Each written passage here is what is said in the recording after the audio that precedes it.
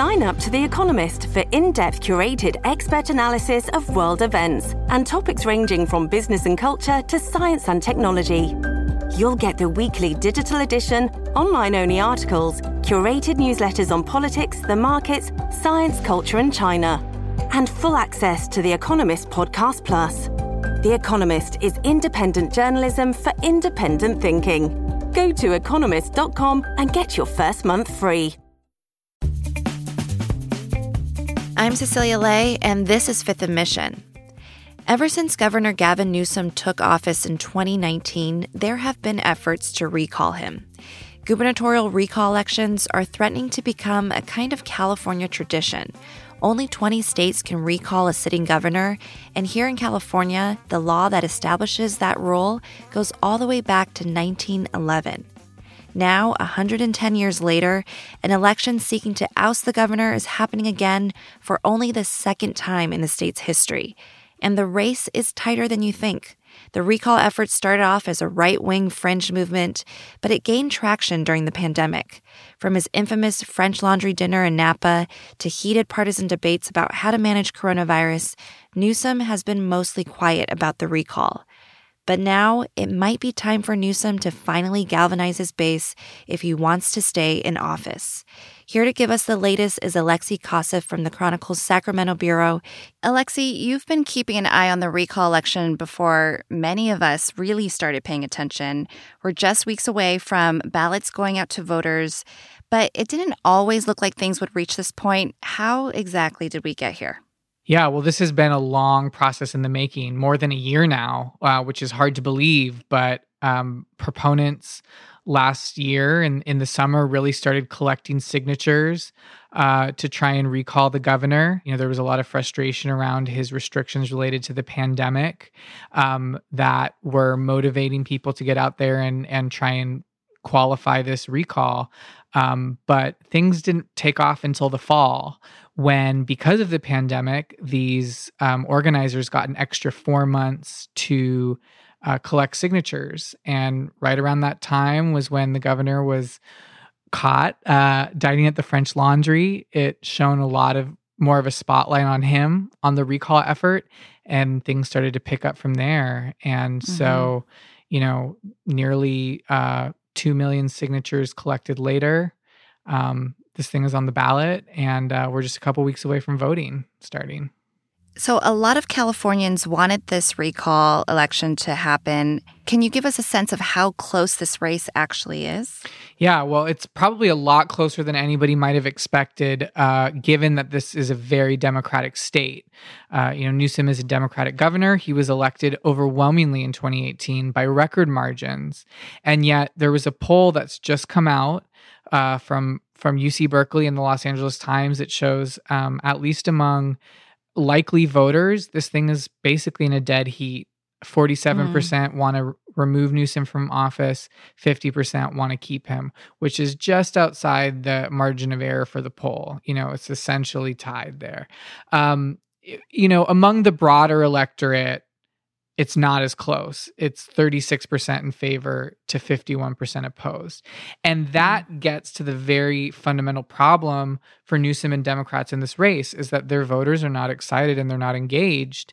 And as a result, they're not likely at this moment, to turn out. And it's given this huge advantage to Republicans and, given them a path forward to potentially oust him.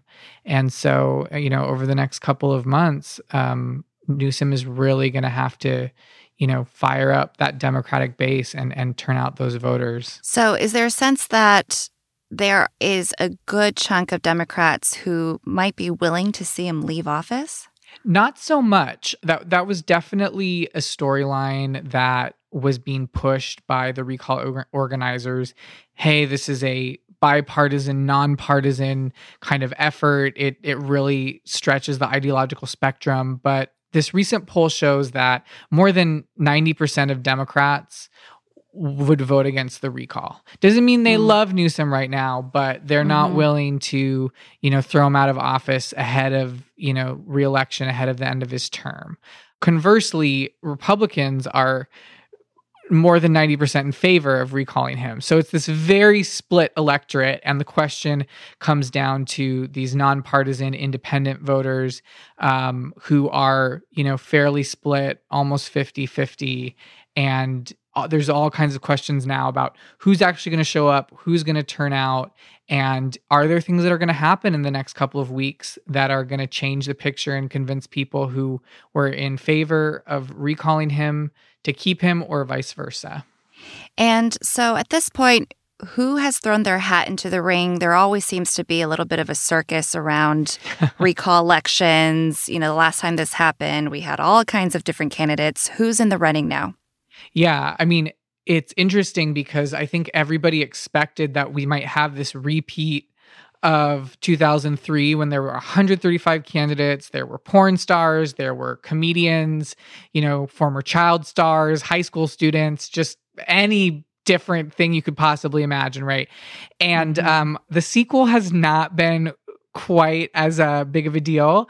There's 46. We have Caitlyn Jenner, though. We do have Caitlyn Jenner. There's 46 people this time. And yeah, you have a couple bold-faced names. You have Caitlyn Jenner, the former Olympian and reality TV star. And you have, some folks who come from the political world. Kevin Faulconer is the former mayor of San Diego, who just left office in December. He's sort of touted his credibility as a Republican who won in a city that was leaning increasingly Democratic. State legislator Kevin Kiley, who's been one of the most vocal opponents of Newsom throughout the coronavirus pandemic over, sort of criticizing him for restrictions that he said went too far, and he's sort of gained a following there. You have Larry Elder, who's a conservative talk radio host, and he jumped into the race quite late, only a couple of weeks ago, but already polls show that he's at the front of the pack. And so it looks like Republican voters are kind of excited by him and maybe lining up behind him, and he could be the one to sort of zoom to the front of the pack. Aside from bashing on Newsom and the way he's handled the pandemic, are there things that these candidates are saying about their platform specifically that would make them a strong candidate at this point, someone like Larry Elder? Yeah, you have a real mix. I think someone like Larry Elder right now is much more drawing in interest because of his name and just because of what he represents. He would actually be the first Black governor in California. And, he's got this following from his radio show. And so, he's more of maybe a name at this point, but there's others who are definitely starting to put out plans. Big issues that are sort of dominating the conversation are homelessness, which, as you can imagine, is a big top issue for voters all across the state. Another big issue that we're hearing about a lot is crime. There's been some dispute over whether and how much crime is rising in California. Certainly, we've seen homicide rates go up last year, but a lot of the conversation actually that candidates are focusing on is about retail crime. There's a big dispute now about how much and if retail crime is actually increasing, but certainly it's more visible than ever. There's been a lot of viral videos showing people sort of grabbing and dashing out of stores. And so a lot of the candidates are saying, hey, we need more police. We need more funding to deal with this. This is just sort of an example of the lawlessness of California under Gavin Newsom. And they're really hitting that issue hard. You're listening to Fifth and Mission. You can support this show and the newsroom that creates it by signing up for unlimited access at sfchronicle.com/pod or by downloading the San Francisco Chronicle app. At Evernorth Health Services, we believe costs shouldn't get in the way of life-changing care, and we're doing everything in our power to make it possible. Behavioral health solutions that also keep your projections at their best? It's possible. Pharmacy benefits that benefit your bottom line? It's possible. Complex specialty care that cares about your ROI? It's possible. Because we're already doing it. All while saving businesses billions. That's Wonder made possible. Learn more at evernorth.com/wonder. So this recall election taking place, in some ways, this is a problem that Democrats have created for themselves. Last month, Democratic lawmakers voted to speed up this recall election. Why did they do that? Yeah, they very quickly, rushed through this bill in the legislature to undo some provisions of the recall process that they themselves created only a couple years ago. And it allowed them to set this recall much sooner for September 14th, which is coming up really fast. The thinking at that point was, we're coming out of the pandemic. Things look good. We're reopening. The governor's held steady on polling. Let's just get this thing over with and move on. It originally seemed like, this thing was going to drag out all the way till November. And now it's looking like that could blow up in their faces because Democrats are not engaged in the race. They're not that excited. And, the governor doesn't have a whole lot of time to turn that around. We're looking at less than 2 months here until the election and only a few weeks until mail ballots start hitting mailboxes. California voters might be looking at this and be wondering about the numbers. There's a lot of money involved here. Do we know how much this is going to cost the state of California? The estimates right now are about a $250 million. That's like more than $200 million just to pay counties to, conduct the election at the local level, to do, mailing of the ballots, printing of the ballots, run the polling stations, all of that kind of stuff. And then another $35 million or so estimated for the state's own administrative responsibilities. So, this is certainly a big criticism that Gavin Newsom and others have made about the whole process. Why do we need to spend all this money? We have another gubernatorial election coming up just over, in another year from now in November 2022. We should just hold off. And the response from recall organizers obviously would be, you're running our state into the ground, I'll pay anything to kind of get him out of here. So, depending, I think, on where you stand along the partisan spectrum, you may have a different perspective on whether that's too much money or not for this election. And there's a ton of money being poured into this with big name backers, right? Oh, absolutely. Gavin Newsom now, I think the most recent numbers I saw has raised, his campaign has raised more than $36 million so far. A lot of it coming from organized labor, from public employee unions, as well as, tech moguls like Reed Hastings of Netflix, or, folks in the entertainment industry, all across the spectrum. It's interesting because the recall campaign, they've raised a couple $1 million, and that helped them push the organizing effort over the line to get this thing on the ballot. But ever since it qualified, their fundraising has really slowed to a trickle. That also gives the Newsom campaign a ton more resources to work with in these last couple of weeks heading into Election Day. They're going to blitz the airwaves, TV ads, Facebook ads, radio ads, all of that, to try and make sure that Democratic voters know this election's happening. They need them to show up. Will it be enough for Newsom to continue painting this recall as a partisan attack, an attempt by Trump supporters to grab back some power? What will he have to do to overcome this?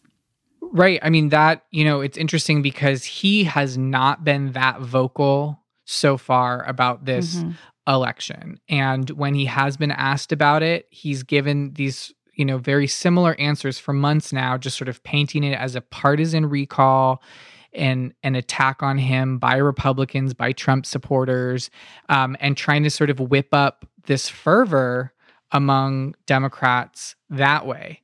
As we've seen so far, that hasn't been enough. And, it's not clear yet what strategy he's going to really take to try and turn that around. Even in the most recent weeks, he has not really deviated from that message. He's tried to sort of ignore all of the candidates themselves that are running and then point to what he sees as his victories in Sacramento, particularly spending from this record budget that was just passed. And, a lot of that money is going out the door to benefit Californians. There's state stimulus checks and all kinds of new programs. And he's really trying to point to that and say, look, I'm doing things, I'm getting things done. Vote for me. Let's keep this work going. And the pandemic itself has been pretty influential in swaying people's opinion of him. As we're talking now, cases are surging again. We don't know how COVID's going to look like before September 14th. Do you think that there is the potential for the tide to change against him? I think there's always the potential for the tide to change against him, but I don't know that the pandemic is going to be the issue that does it. You would be surprised looking at these breakdowns. There's a lot of things that Gavin Newsom gets bad marks from the public on, like homelessness, for example. The pandemic is not one of them. Overall, a majority of people do really support the direction he's taken on the pandemic from the beginning, being very aggressive about restrictions and trying to take this on. And so, even after some of these really terrible months we had in the winter, with these record surges and things like that, the public did not really turn against him on this issue. So it is not something that the recall organizers have emphasized in their messaging. They're really focused on crime, homelessness, the high cost of living in California, wildfires, things like that. And it remains to be seen whether, even with another surge, as we're seeing right now with the Delta variant, that's really going to be the thing to knock him off his perch. Mm-hmm. I've heard some pessimists think that, part of the reopening week decision and some of these, lessening of restrictions was tied to Newsom's awareness of this recall effort and, being motivated to open up the economy again. Do you anticipate some of his guidance moving forward to be informed by this looming election? I think it's really impossible to separate those things. Absolutely, we've seen him so far for weeks now dodging questions about whether he would reimpose a mask mandate, as LA County has done, as many counties in the Bay Area have recommended so far. And he's just he doesn't even want to touch that. I think because I don't know that that's really based in public health policy so much as a real nervousness around projecting the image that California is going backwards on the pandemic.